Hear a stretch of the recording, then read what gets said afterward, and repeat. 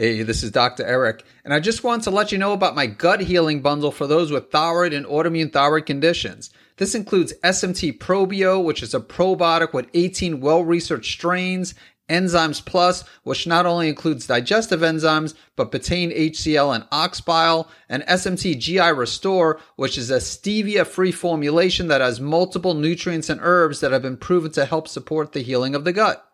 To learn more about this, you can visit guthealingbundle.com. Hey, this is Dr. Eric, and in this Q&A episode, I am going to answer the question, can thyroid hormone imbalances result in a loss of memory? Prior to working with a patient for the first time, I had them complete a comprehensive health history, and under symptoms, it asks if they have trouble concentrating and or memory difficulties, and a lot of people will check both of these boxes. And this is the case with both my hyperthyroid and hypothyroid patients. So in my opinion, there is no question that a thyroid hormone imbalance can be a factor in memory loss. The good news is that in most cases, this is temporary. I'll also add that it's not just a thyroid hormone imbalance that can affect memory and cognition, but inflammation as well. And we need to keep in mind that most people with hyperthyroidism have Graves' disease, and most people with hypothyroidism have Hashimoto's thyroiditis, which of course, these are autoimmune conditions associated with inflammation. And so this also could be a factor. And what I'd like to do is to dive into some of the research related mostly to thyroid hormone imbalances and memory, but we'll also take a look at the impact of inflammation on memory. And before I get started, I want to mention that I will include links to these research studies in the show notes, but also most of these studies relate to dementia and Alzheimer's. So if someone's experiencing forgetfulness, simple forgetfulness, I'm in my 50s and I experience that all the time. And I could tell you it's not due to a thyroid hormone imbalance, but it could be. It could be related if you have a worsening of that. But some forgetfulness, I would say, is normal. I wouldn't associate that necessarily with memory loss.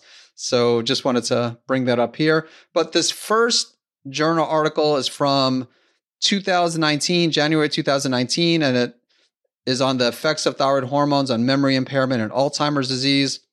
And it says thyroid disorders are one of the major causes of cognitive impairment, including Alzheimer's disease. Several studies in recent years have indicated an association between hypothyroidism or hyperthyroidism and Alzheimer's disease.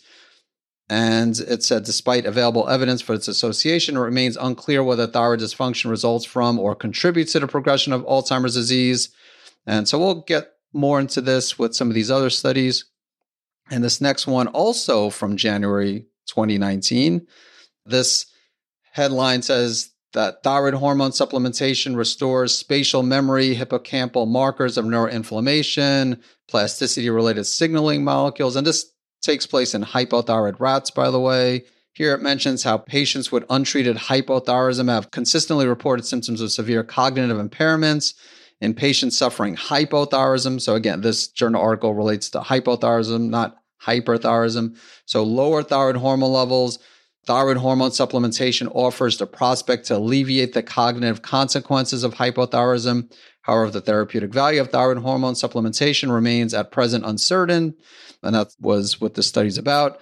So it said, again, in the present study, our aim was to explore in this model the effect of hippocampal T3 signaling normalization on various molecular mechanisms involved in learning and memory. So let's see. Here it says that we report that T3 supplementation can alleviate hippocampal-dependent memory impairments displayed by hypothyroid rats and normal key markers of thyroid status in the hippocampus of neuroinflammation. And these findings suggest that normalization of hippocampal T3 signaling is sufficient to reverse molecular and cognitive dysfunctions associated with hypothyroidism. So T3, of course, that's the active form of thyroid hormone. And if someone has low thyroid hormone levels, that's encouraging that correcting that deficiency may help with dementia, may help maybe not to reverse Alzheimer's, but to prevent it or slow down the progression. Here, so this is an older study that I'm looking at here, 2009, thyroid function in Alzheimer's disease. And it starts up at saying thyroid dysfunction has been implicated as a cause of reversible, so keyword, reversible cognitive impairment. And as such, the thyroid stimulating hormone has long been part of the screening laboratory test for dementia. And here it says several population-based studies demonstrate an association between hypo or hyperthyroidism and Alzheimer's disease. And then, so this next study is from 2021, so a more recent study, and the title is The Role of Thyroid Function in Alzheimer's Disease. And here it says recent studies have implicated the role of thyroid dysfunction in the etiology of Alzheimer's disease. While Alzheimer's disease leads to a significant increase in the prevalence of thyroid dysfunction. So here it says that it could go either way, that if you have thyroid dysfunction, low or high thyroid hormone levels, that could be a factor in etiology and the development of Alzheimer's disease. But if you have Alzheimer's disease, that also means that there's an increased prevalence of thyroid dysfunction. And then this other study, this is from October 2021, association between thyroid function and Alzheimer's disease. And here it starts off by saying alterations in metabolic parameters have been associated with an increased risk of dementia, among which thyroid function has gained great importance in Alzheimer's disease pathology in recent years. Now here it says it remains unclear whether thyroid dysfunction could influence and contribute to the beginning and or progression of Alzheimer's disease, or if it results from Alzheimer's disease. But I just mentioned the previous study said that it could go either way. And here it says the studies reported alterations in thyroid hormone and circadian rhythm in Alzheimer's disease patients. Behavior, cognition, cerebral blood flow, and glucose consumption were correlated with thyroid hormone deficits in Alzheimer's disease patients. Whether thyroid dysfunction and Alzheimer's disease have a cause-effect relationship was inconclusive. However, the literature was able to provide enough data to corroborate a relationship between thyroid hormone and Alzheimer's disease. Now, again, a question I have is whether the inflammation could be a factor. And maybe that explains why most of these studies relate to low thyroid hormone. And it does make sense. If thyroid hormone is low, then you can have an increased risk of cognitive impairment, memory loss. But I do see it in hyperthyroid patients as well. And maybe it's related to the increase in thyroid hormone. I mean, a few of these studies did mention hyperthyroidism also when it comes to the etiology of Alzheimer's disease. But inflammation could be a factor, and I wasn't able to find any specific studies related to Graves' disease or Hashimoto's when it comes to memory loss or cognitive impairment, but I did come across an article. It's an older article, 2010, Role of Inflammation and Cognitive Impairment.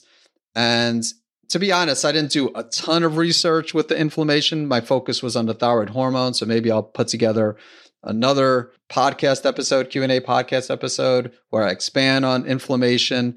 My point is there could be more research, more updated research, but in the quick research that I did with inflammation, I did find here that inflammation may be an important mechanism underlying dementia and cognitive decline in the elderly. Inflammation has been implicated in a neuropathological cascade leading to the development of Alzheimer's disease and other common forms of dementia in later life.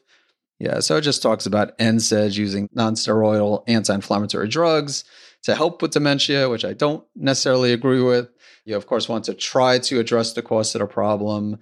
And I'm not saying there's not a time and place for medication, but just as far as having everybody with neuroinflammation take NSAIDs, definitely not a fan of that.